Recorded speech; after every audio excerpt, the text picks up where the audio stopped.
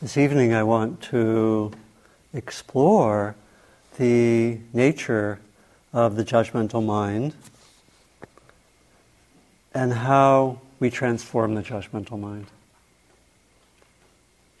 So, a way of knowing more fully and exploring in a little more depth what the judgmental mind is, and then looking at the main ways that we transform the judgmental mind.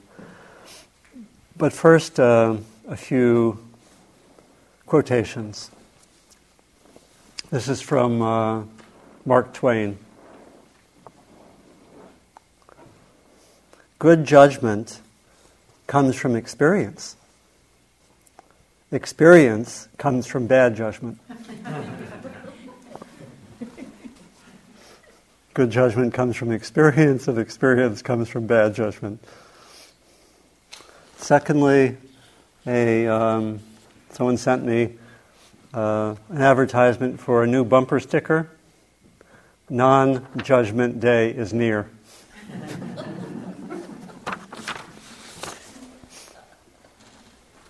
And then lastly, from the 8th century, from the teacher and writer Shantideva, who wrote a guide to the Bodhisattva's way of life. One of the great texts. Bodhisattva is the one who's dedicated both to inner depth and to helping others.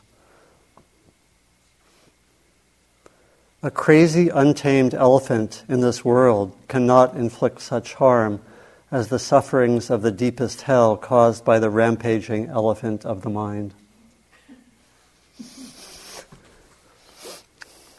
One of which manifestations of that elephant is the judgmental mind.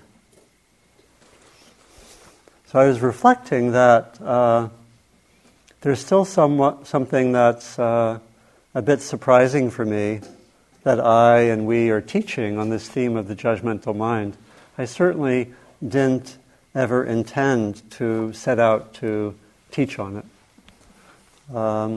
At a certain point in time, probably about 15 or 16 years ago, I was doing a lot of inner work, which I didn't name it at that time, but it was essentially about particularly my own judgments of others and self-judgments. And there was a lot of important inner work, which I'll talk some about a little later in the talk. And some very crucial work. A few years later, I did a 2-month retreat. Actually, Heather and I both did that retreat. That's where we actually met each other at that retreat, right? Oh, isn't that cool? Yeah, it was about 14, 15 years ago. And there were a lot of self-judgments coming up in that retreat, and there was a further period. Again, I'll talk more in detail about what was happening, but there was a lot of sustained work over a few years. This was more in a meditative context. The first context was a little more psychological, working with a therapist and inquiring in that framework. And several years of doing sustained work with judgments. And then at one point, I thought, well, there's a lot of great material. I'll offer a day long at Spirit Rock. And I did, and I thought it went pretty well. A surprising number of people came, who were interested in the topic. And as I was getting ready to go, a number of people, maybe, 8 or 10 people, gathered around and said, we want to do more of this. And I said, okay, we'll see who's interested, and I'll have a group of people over for one follow-up session, which we had 2 or 3 weeks later. And it seemed to go well. I was ready to say bye. And they said, we want to meet again. And actually, they wanted to meet again. And essentially, I've had monthly groups for the last 11 years on the theme of the judgmental mind. Not the same people who were there originally.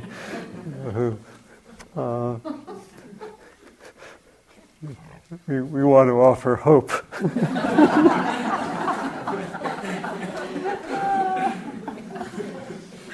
Hope that, you can do a lot in 8 or 9 years. No, just joking.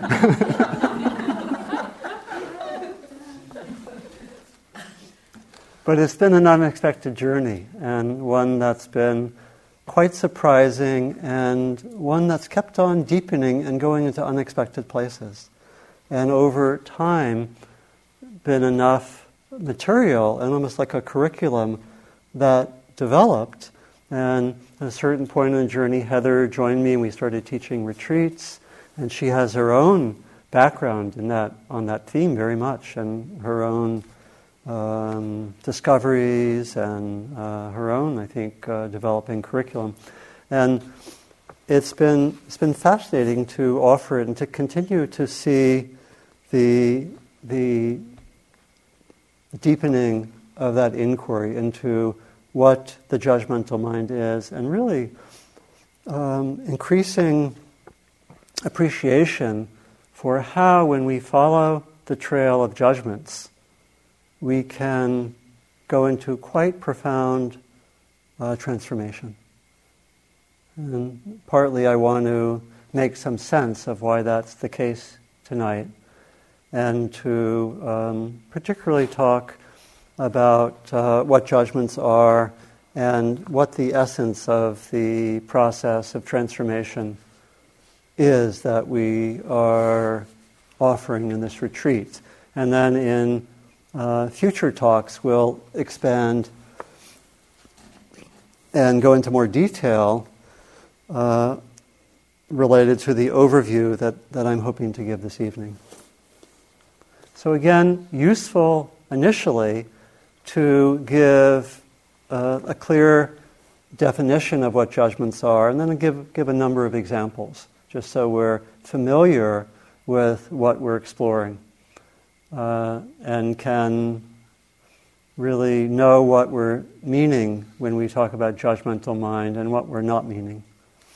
So again, as I mentioned last night, I'm using the word judgmental, and in that context talking about judgments, when there is some kind of noticing or observation or evaluation that is connected with reactivity or some kind of a charge. And it's quite important to see that it's the reactivity which is really problematic, that we can think of a lot of situations where I might notice something, see something, and I could either be reactive or not. Right? I can, for example, I was thinking of the example of being a teacher. And I can notice something that needs attention in a person I'm working with. And I can notice that and have that understanding or discernment and not be judgmental at all. And in fact, I think a good teacher needs to really be careful about that aspect of being judgmental, because in the teaching context, being judgmental poisons things in no time flat, so to speak, just immediately, right?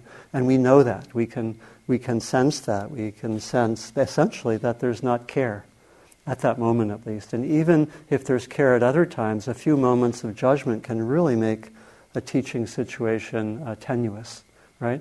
And yet, the judgmental mind in that context might see exactly the same thing, right? The content may be exactly the same, and yet there's the reactivity, right? In that noticing, or I might notice someone behaving in a certain way, which, let's say, at a party, and I might use language that would be very judgmental about that person. I might really have a reaction. I might call that person rude or obnoxious and really have an edge or a charge with that person. And I might notice the exact same behavior and really be coming more from a compassionate point of view and want to, in some way, help the person. What I do, that's a matter of skill and the context and what really is going to be useful. But do you see how it's actually not the content that determines whether we're judgmental, but it's the reactivity. And that we can have the same content and be either judgmental or not. Now, in being reactive, we're especially on this retreat focusing on aversion, the reactions in which we push away, the negative judgments, the negative evaluations of self or other. But there are, as we would imagine by knowing, if we know Buddhist psychology, the basic modes of reactivity are two. There's the way that we're compulsively aversive and push away, and there's the way that we compulsively grab onto something. And both are reactive.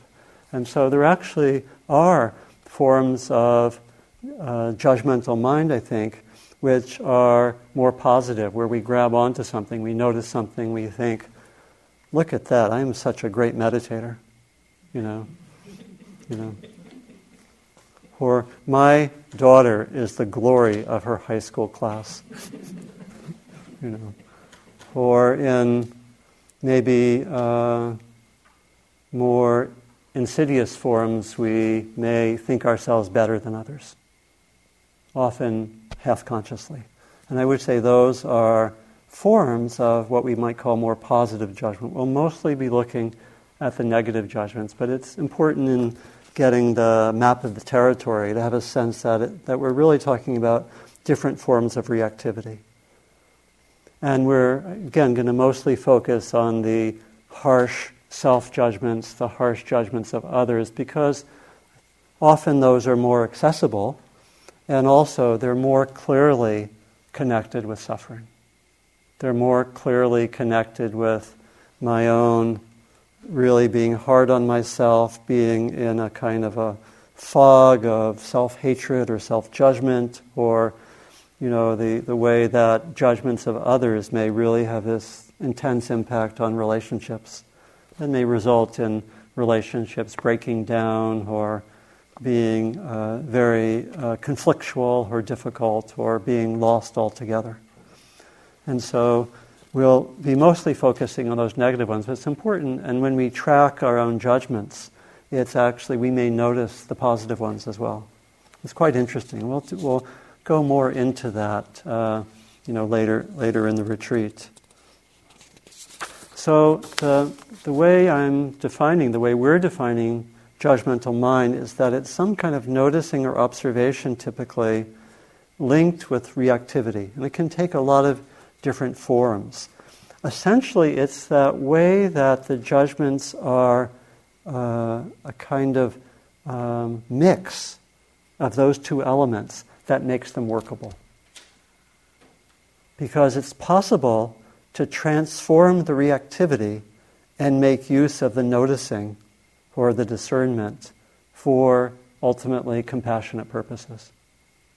I may notice something about the other person, and if I can work through my own judgments, or if I, over time, can transform my own tendencies to be judgmental, when I see that person at the party who I used to describe as obnoxious, I may come more out of compassion. I'll see the same thing, in a sense. I see the same behavior.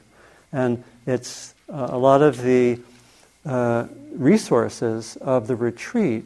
The aim of them is to help us to be able to go more deeply into the judgmental mind, into judgments, and find the roots of the reactivity and transform them. And so it's that nature of judgments as being complex that also makes them workable.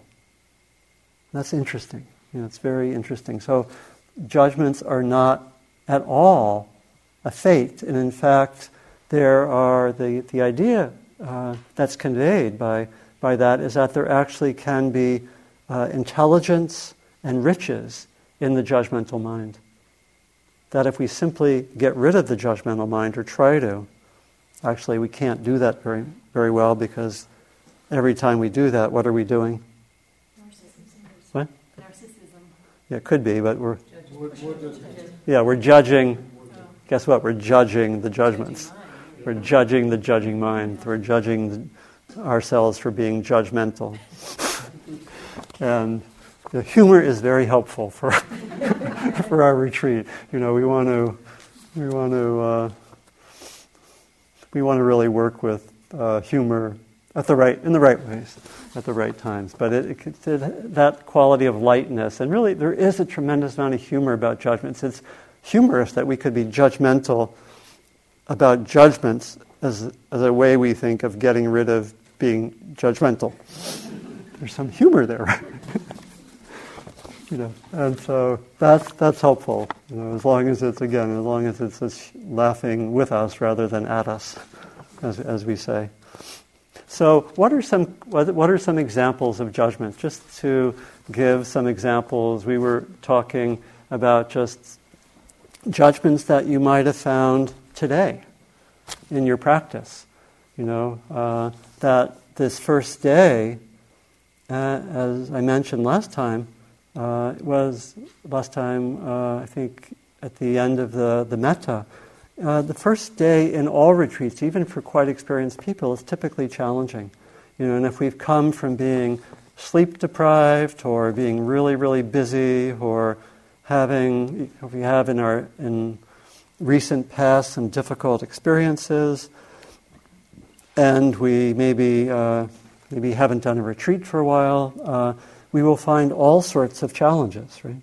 We will find all sorts of challenges. We will sometimes take a while to be physically comfortable. We will sometimes be sleepy. How many of us were sleepy during the day, during the sittings? Okay. That's almost 100%. Yeah, right.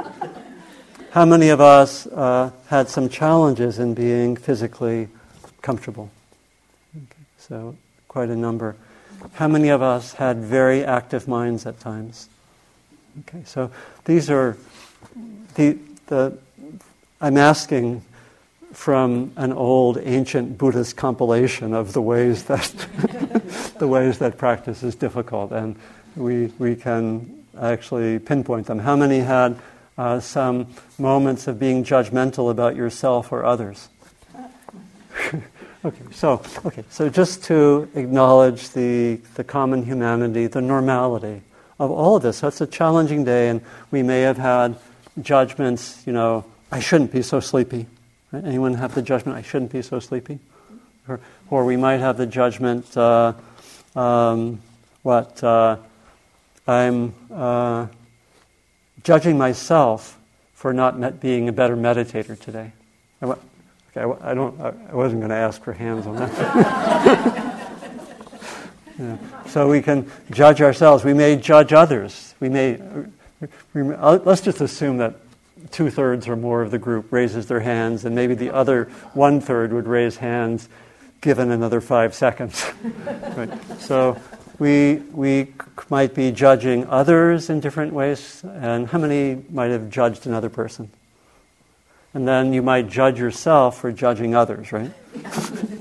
And then you might judge yourself for how many judgments there are, right? This is especially something really to track when we're doing judgment work, that when we start attuning to the judgmental mind and how many judgments there are, it's surprising often how many there are.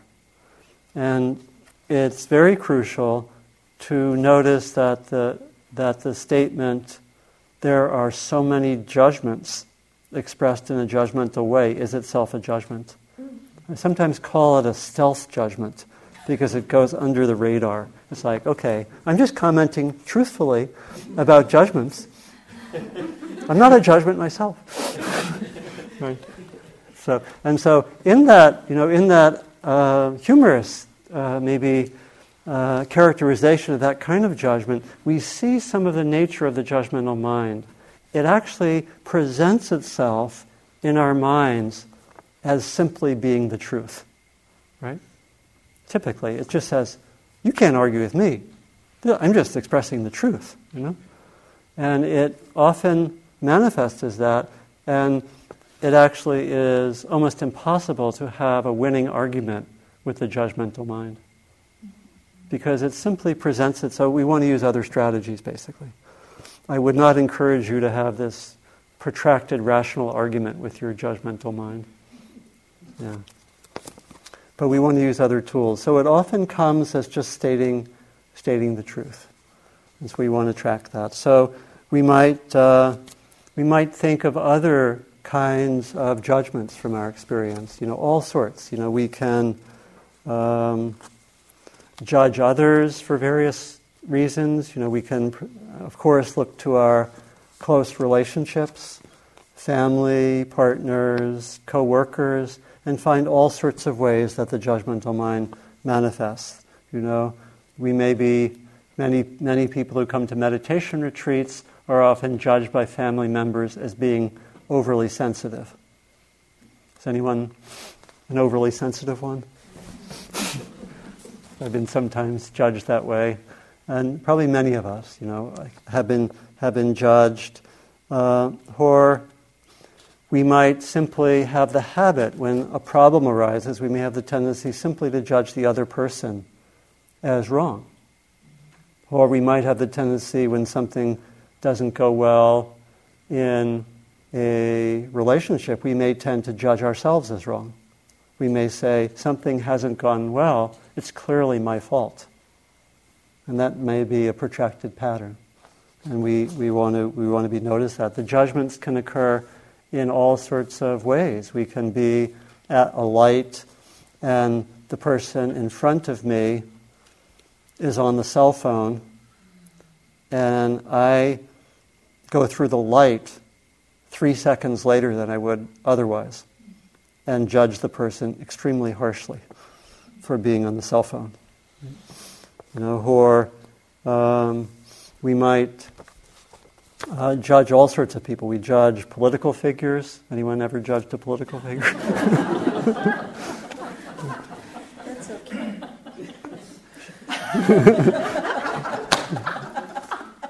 So the comment that not all of you may have heard was judging political figures is okay. It doesn't count. Doesn't count as a judgment. Well, we'll invite inquiry into that. Okay. So all sorts of judgments in all sorts of areas, right? And so what we want to be doing initially is really to start inquiring and seeing when the judgmental mind arises in our own experience. Here at the retreat, we'll have some exercises where we work with some of the judgments that may be strong in our lives. And we want to continually really go into the judgments, to track them, to study them in a way. And we use this tool of mindfulness for that. We want to really see judgments. We want to first use the mindfulness to notice when they're there. That's when we use the labeling. We say, okay, a judgment. And you may be sitting and a judgment may come through and you just label it judgment and it comes and goes quickly. You may be on the food line and the person in front of you, according to your expert analysis, is going a little bit too slowly. There are all sorts of ways, to be judgmental on retreats, and they're, seen carefully, it also can be a basis for humor, but it happens, right? It's just how our mind works, right? And we want to track that. We want to see what it's like. We want to study the judgments. We want to see what they're like in the body. We will be giving very much of an emphasis on knowing how judgments manifest in the body. We want to study our judgments, and we want to particularly use the mindfulness to first notice when judgments are present. And again, we can just use a label. They may come and go quickly. Or if you're online, you make a judgment about someone, just notice judgment. And then if they're around for a while, we're kind of stewing in a judgment for a while, we want to study and see what it's like in the body, see what it's like in the heart. There's a major part of our transformative work with judgments is simply to see what they are. What are my top 10?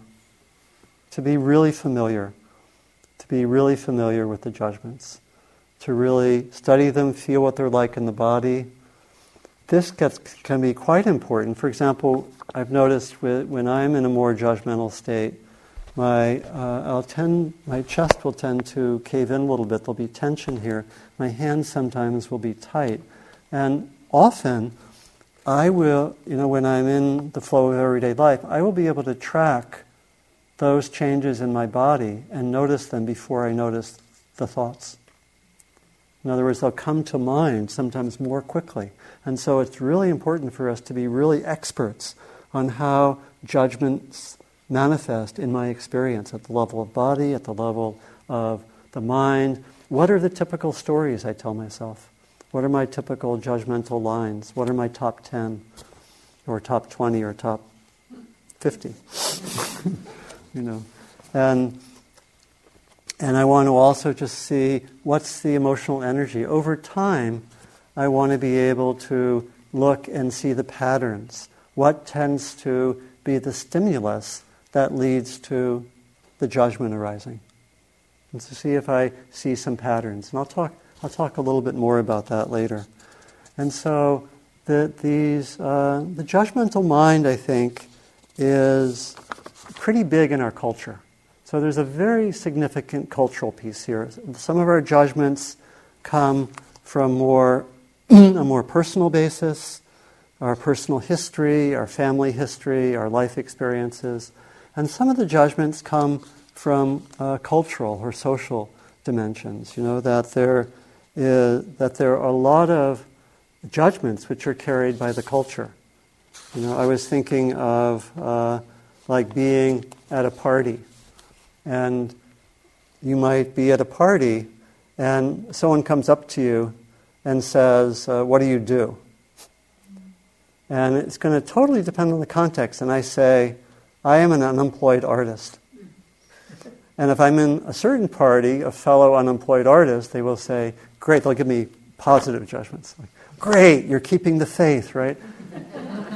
If I'm at a certain kind of family gathering, and they say, and someone comes up to me and says, Donald's still being the unemployed artist, huh?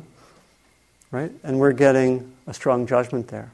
We may get the judgment that, mature people have regular jobs, right? Or something like that. And we may be also at that party and may ask, are you married? And marriage may be a good thing in some context. Again, the context is totally going to be different. And how many children do you have? And that can be good or bad, right? And there can be all sorts of judgments. There can be judgments about age, about ethnicity, about gender. And those can be often, as we know, quite intense. And they can be very connected with ways that we judge ourselves. And sometimes we have to actually go into the social dimension of judgments in order to transform them. I have a friend who was in a group of African American women who did 3 or 4 years of work on the theme of internalized depression that they, as African American women, took in. And I was thinking, some of you know, there was a famous study that was done in the 1940s and a little bit in the 1950s in New York by Mamie and Kenneth Clark, who were psychologists. And this was a very important study that became a primary basis for the 1954 Supreme Court ruling really forbidding segregated schools. And it was a study, it's a famous study of the young African-American girls with the dolls. But some of you probably know that study. And it was a study in which girls, 4 or 5 years old, were shown a black doll and a white doll. And they were asked, which is the good doll? And rather uniformly, they said, the white doll is the good doll and the black doll is the bad doll. And then they were asked, which doll is like you? And they uniformly said, the black doll is like me. So at that young age, incredible internalized judgment, self-judgment, right? That would take actually immense transformative work to work through, in different ways. And so there are those kind of social judgments as well. Can be quite thick. So you can see that when we actually go deeply into judgments, we find a lot. And that actually, if we have this commitment to transform judgments, it takes us not only to personal transformation, but can take us in the direction of social transformation, right? Because I think that, probably all of us have some dimension of internalized self-judgment that comes from the society. Some a lot more than others, but probably all of us do. It's there around all those different dimensions. And the theme of judgments is a very big one in our spiritual practice. It's one that we certainly notice coming up in retreats. It's definitely in the top 3 in terms of themes that we notice on retreats. That it's a very thick issue in this culture, And as I think I mentioned earlier, I think it's something like the occupational hazard of individuation, of being an individual at this time in evolution.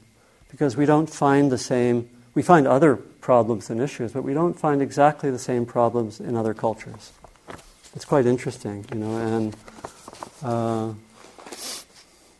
I mentioned that story of the Dalai Lama last night, really having a very hard time understanding the judgmental mind and wanting to study it and saying he needed to study. He studied the manifestations of the judgmental mind for 2 years in order to better understand Western culture, right? And so I think it's there. It's something I think we have to work with, and it's a very powerful area. I think of it in the context of spiritual practice as being something that's quite important to work through to help us open to spiritual depths. In some ways, it sometimes stands as a kind of a barrier to go more deeply.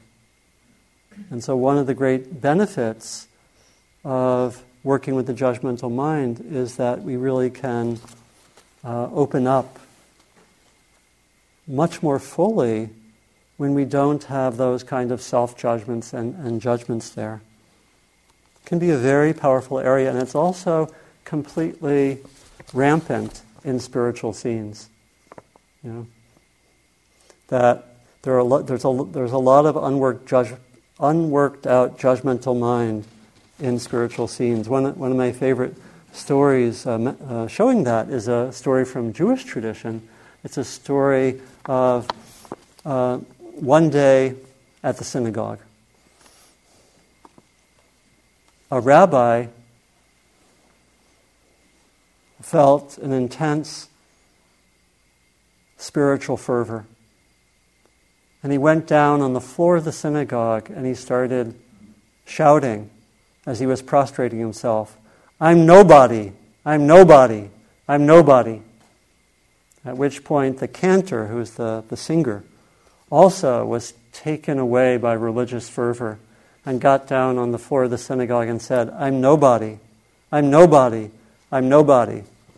At which point the shamus, who was like the janitor, also came down, was taken away by religious fervor, went down on the floor of the synagogue and said, "I'm nobody, I'm nobody, I'm nobody." At which point the rabbi turned to the cantor and says, "Look who thinks he's nobody." Can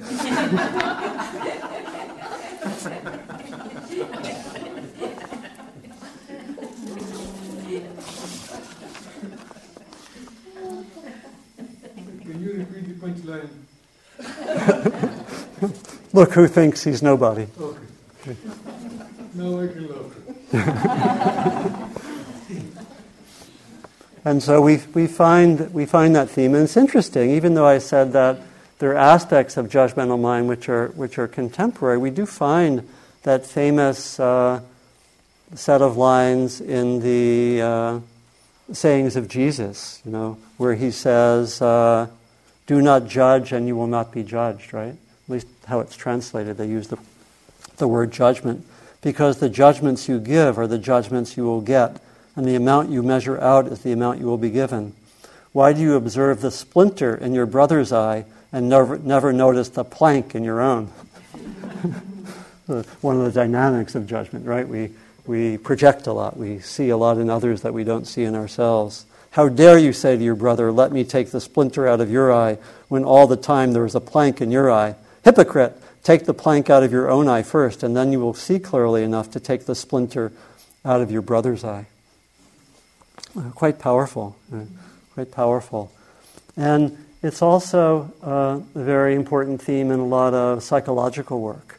I was thinking that in the psychology of Carl Jung, there's a very powerful statement that is that which we do not know and recognize in ourselves, we will tend to project out into the world where we will encounter it as demonic.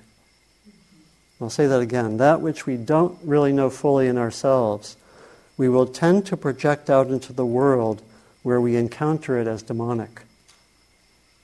It explains quite a bit of foreign policy. If I can make a little comment there. Not just ours, but many countries. Yeah. And so it's quite important to have that perspective that the judgments really are quite deep, and yet when we do this transformative work, we can be taken to see these very deep structures of self, these very deep, often unconscious beliefs which generate and drive the judgmental mind. And so when we follow the trail of judgments, we can often go quite deeply, see often unconscious structures of self which are organizing our behavior to a large extent, often in ways we are not quite aware of. And so following the trail of judgments can take us into unconscious territory where we can bring the unconscious to the surface, where we can transform it. So it's quite a trail to follow. It can really help us to go quite deeply and really move more into awakened qualities and away from these very conditioned places of unconscious belief, of unconscious and often very negative views of self or views of other that in many ways stand in the way of our clear minds and our open hearts. And so how do we transform the judgmental mind? I've mentioned some aspects already, but I think that we work in a few different ways to transform the judgmental mind. We'll talk in more depth about this. Generally, I think we work in two main ways. The first is, and we have a whole set of tools to do this, is that we look at judgments, we're mindful of them, we explore them. We are like detectives looking at judgments to take us into that often unconscious territory, to see what is driving these judgments, what's there. And we can often really discover quite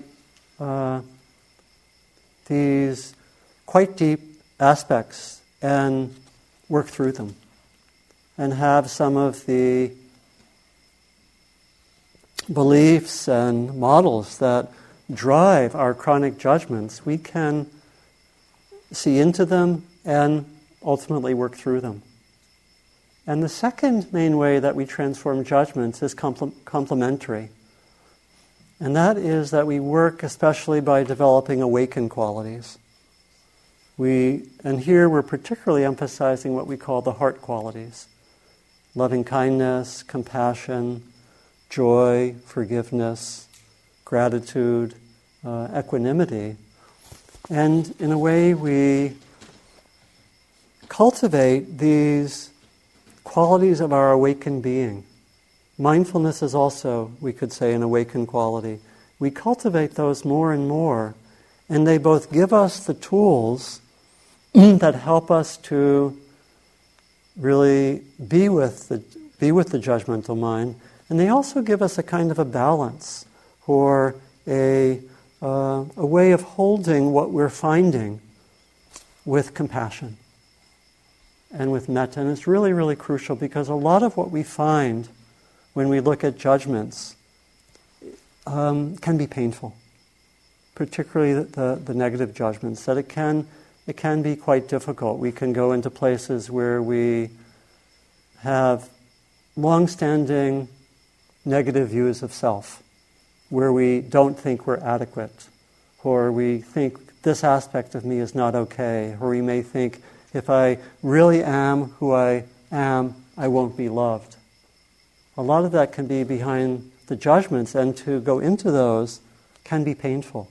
And so we need to hold, as it were, the journey with these awakened qualities, particularly the heart qualities. If the first kind of way we transform judgments is more about mindfulness, inquiry, and the wisdom quality, the second is especially about holding everything with the kind heart and being able to have that be a kind of balancing factor as we sometimes go into the difficulties.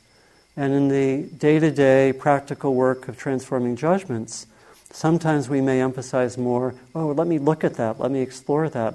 And sometimes for a period of time we may say, let me just develop that kind heart more.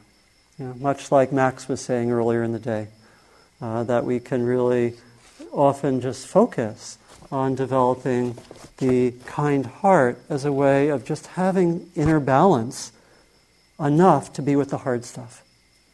We also use when the loving kindness or the compassion gets strong enough, it also can be used in the moment when there's a kind of judgment attack. We can use it in that way. We can really work with the judgments in that way.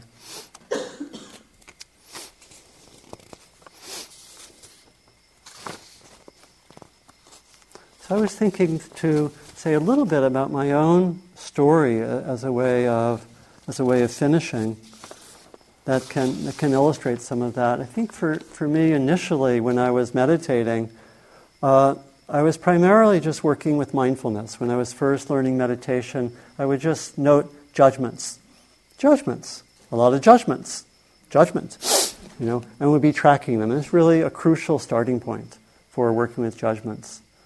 And then at a certain point, and this was what I was talking about earlier, about 15, 16 years ago, I was in a situation where I was working with a kind of a boss, the person in authority, and having a meeting with him every 2 weeks.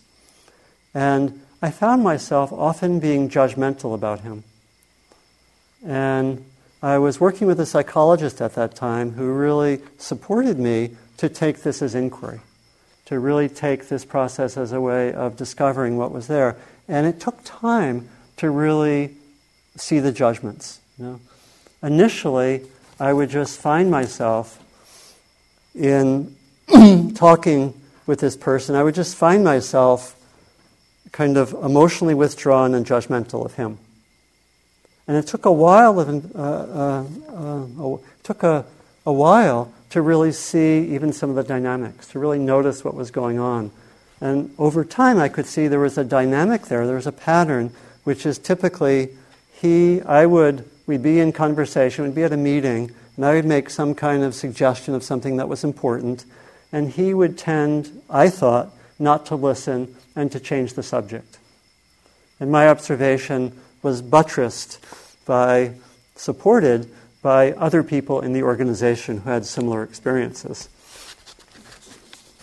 And mutual complaining can sometimes offer insight on judgmental mind. It's useful only up to a certain point. And so at a certain point I got to see, there's a dynamic here. There's a pattern, and I would study it, I would notice it, and I had a lot of opportunities to notice this pattern with this person. And I would notice myself suddenly finding myself emotionally distanced from the meeting, from this person, in a withdrawn state of a very satisfying self-righteousness towards this person. In other words, I would withdraw emotionally into a detached state of judgmental self-righteousness, which was, like I say, comforting. And I could see that pattern. Anyone else have that pattern of withdrawing emotionally? It's a very common pattern, you know. And again, at the time it was painful and uncomfortable, but 15 years later it seems interesting and a little humorous. But and so it took a lot of time to really study that, notice the patterns, and of course I began to notice other times when I thought that person is not really listening to me, and I could notice myself being judgmental and reactive. And we all have versions of that. You know, we have versions of that pattern. And so part of the work with judgments is to study our patterns, to start noticing that. Some of them we can do here. A lot of this is really something that we can do in our everyday lives. And you know, what we have found is that this work of transforming the judgmental mind actually takes some time. That's why people stay in some of those groups for 3 months, 6 months, some as many as a few years, to have that support. And I think many of you know that we are offering the option of a follow-up group after the retreat to continue the work. It may be by telephone, but if you so wish, that we are going to be offering those possibilities, because it really takes that sustained work and often takes that support. And someone just reminded you once a month or once every 2 weeks, hey, what about judgments? Oh, yeah. So there I was, and I was really finding that the judgments were really interesting. I was really seeing a lot and really noticing. And over time, I would go to these meetings, and there were, again, a lot of opportunities to notice this, and I would go to the meetings as if it was a day of retreat. I would do walking meditation. I had to use public transit to go into San Francisco. I would go in, I would do walking meditation. I would say, okay, when those judgments come, when that happens or that dynamic happens, I'm going to do this, you know, and so forth, and I'm going to respond. And over time became able to really track with mindfulness, and I noticed that ultimately when we track things over time, it went into slow motion. And I could start to notice there was a moment after maybe the subject was changed where I could notice, oh, that doesn't feel good not to be listened to, or to think I'm not listened to. Oh, there's some pain there. And when I could actually touch that pain, I could notice my mind tending to go into judgments, but I had some choice point there. When there was enough awareness to see that process, I could watch the tendency of the judgments to form, but I could say, do I want to go there? And I was also learning some ways to stand in there and maybe say, you know, that point I just made is an important one. I'd like to come back to it. Something like that, you know, which is a non-judgmental way, hopefully, of really, as it were, standing up for myself and engaging, right, rather than withdrawing. So that's a part that we'll learn later in the retreat, that aspect of communication, quite important. So I was able to do that. And especially I could feel that aspect of pain, which was quite important. I think I'll tell one more story just to bring that out, to close. But that aspect of feeling that in the not being listened to, there was some pain, and that the judgment was in a way incapable of tracking that pain. And I had to do this inquiry to notice it. In a way, the judgment was covering over the pain. It was something like a defense mechanism. Interestingly, even though it causes so much suffering, it was a kind of defense mechanism. And I explored this in a little more depth a few years later when I was doing a longer retreat. And I was working with John Travis, and I had just come from a period in which I had been doing a lot of work and actually was doing a lot of writing and doing a lot of things that were, but not as many retreats as I would have wanted. And I found myself doing a 2-month retreat and judging myself a lot. And really tracked the judgments. I was judging myself for not being spiritually adequate. Has anyone ever had that one? Okay, it can be a big one. And it was very harsh, and I won't go into more depth on the story, but what I found myself doing, I was given an interesting practice, which was every time there's a judgment, and in fact, even after, at the end of a sitting, even inviting judgments that have been there earlier in the day or in the period before the retreat, and I was invited to be with my heart area. When there was a judgment, it would bring the attention from the mind down into the body and just feel what was there. And over time, I started to feel invariably with the large judgments or the small judgments at a retreat, like the judgments about, they're serving tacos and it's taking 20 minutes to go through the line. They should really do it better, those cooks, And I would have these, and might be some insight there. And I would actually go into my heart and I would feel, oh, there's some pain there. There's a pain of impatience.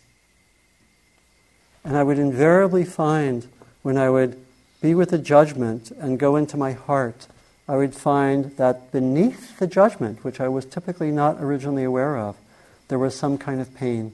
In other words, the pain, the judgments were a kind of defense against feeling something that was there.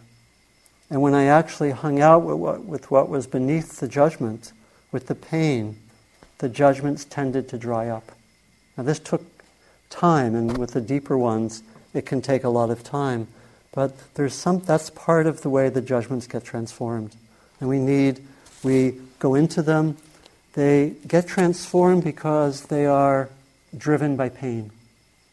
That's my hypothesis that I offer to you. And that actually when we can go beneath them and touch the pain, we transform the judgments, large or small. And that's why we need the heart practices and the support, because a significant part of transforming judgments is going into difficult territory. And I think there's no way around that. And we need that support by community and the support of these heart practices, because also what happens over time as we do the heart practices and do the practices that help us develop more mindfulness, more equanimity, more joy, more compassion, what we call awakened qualities. We actually do a few things. We give ourselves the balance that helps us go into the judgments. And we give ourselves tools that at moments when the judgments attack, as it were, we can say, it's time for loving kindness and compassion to come to the rescue. Dun, dun, dun. And it works like that. When the loving kindness and compassion are strong, they come to the rescue and they save us momentarily. But they have to be practiced to have that kind of strength. And they can, when a judgment comes in the middle of the night, the 3 a.m. judgments. Anyone ever had those? The 3. No hands went up, but a few might be unanimous, right? Right. When we have those 3 a.m. judgments, and our metta is strong, it can actually shift the energy. It can really work like that. It has to be strong. We have to be called. That's why we're emphasizing the heart practices so much, because they're really needed.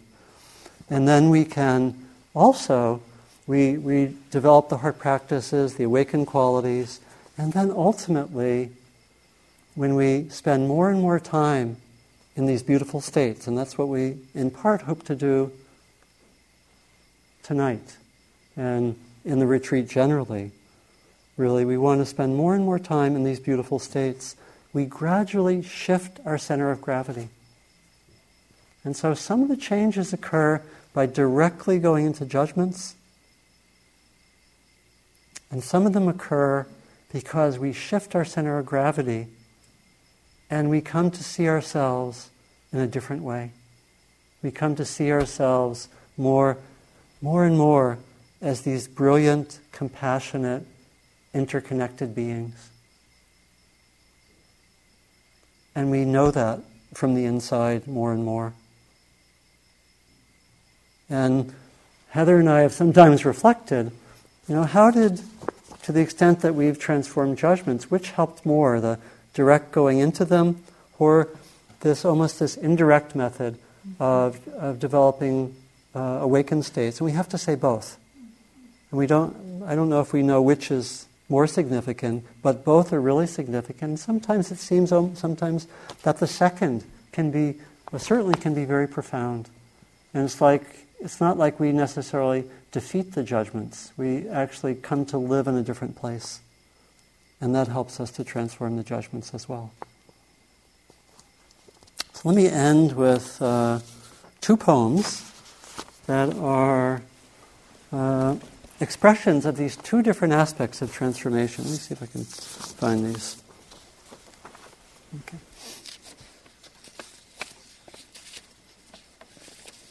So the first is by Pablo Neruda, the Chilean great poet. And this is about that aspect of being over and over again with the judgments, inquiring, going into it, being willing to go into difficult territory. This is his poem. If each day falls inside each night, there exists a well where clarity is imprisoned. We need to sit on the rim of the well of darkness and fish for fallen light with patience. Would you like that again? If each day falls inside each night, there exists a well where clarity is imprisoned. We need to sit on the rim of the well of darkness and fish for fallen light with patience. And then the last poem is by a Spanish poet, Antonio Machado.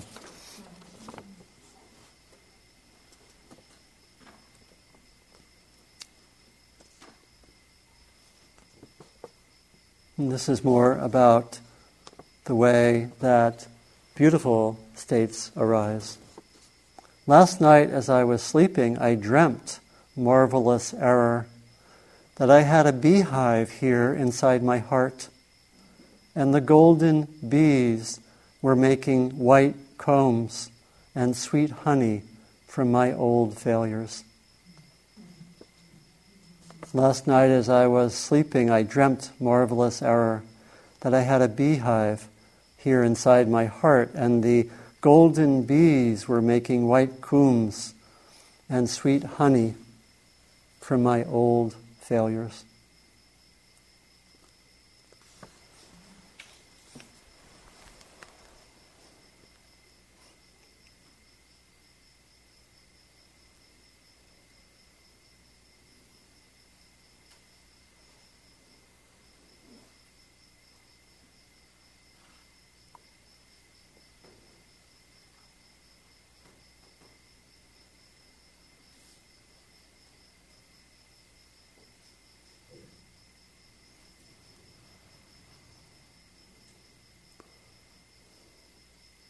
So we'll continue now with our practice, really in support of this transformation, walking meditation, and we'll come back and have a sitting at 9, followed by, or not followed by, but at the end of the sitting there'll be chanting. And so see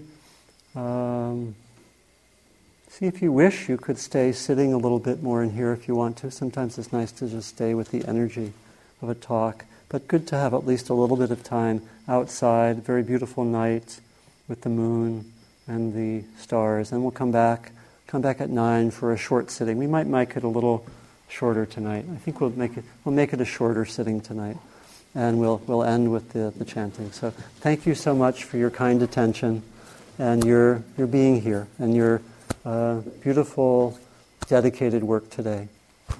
We know what it's about. So thank you. Thank you for listening. To learn how you can support the teachers and Dharma Seed, please visit dharmaseed.org/donate.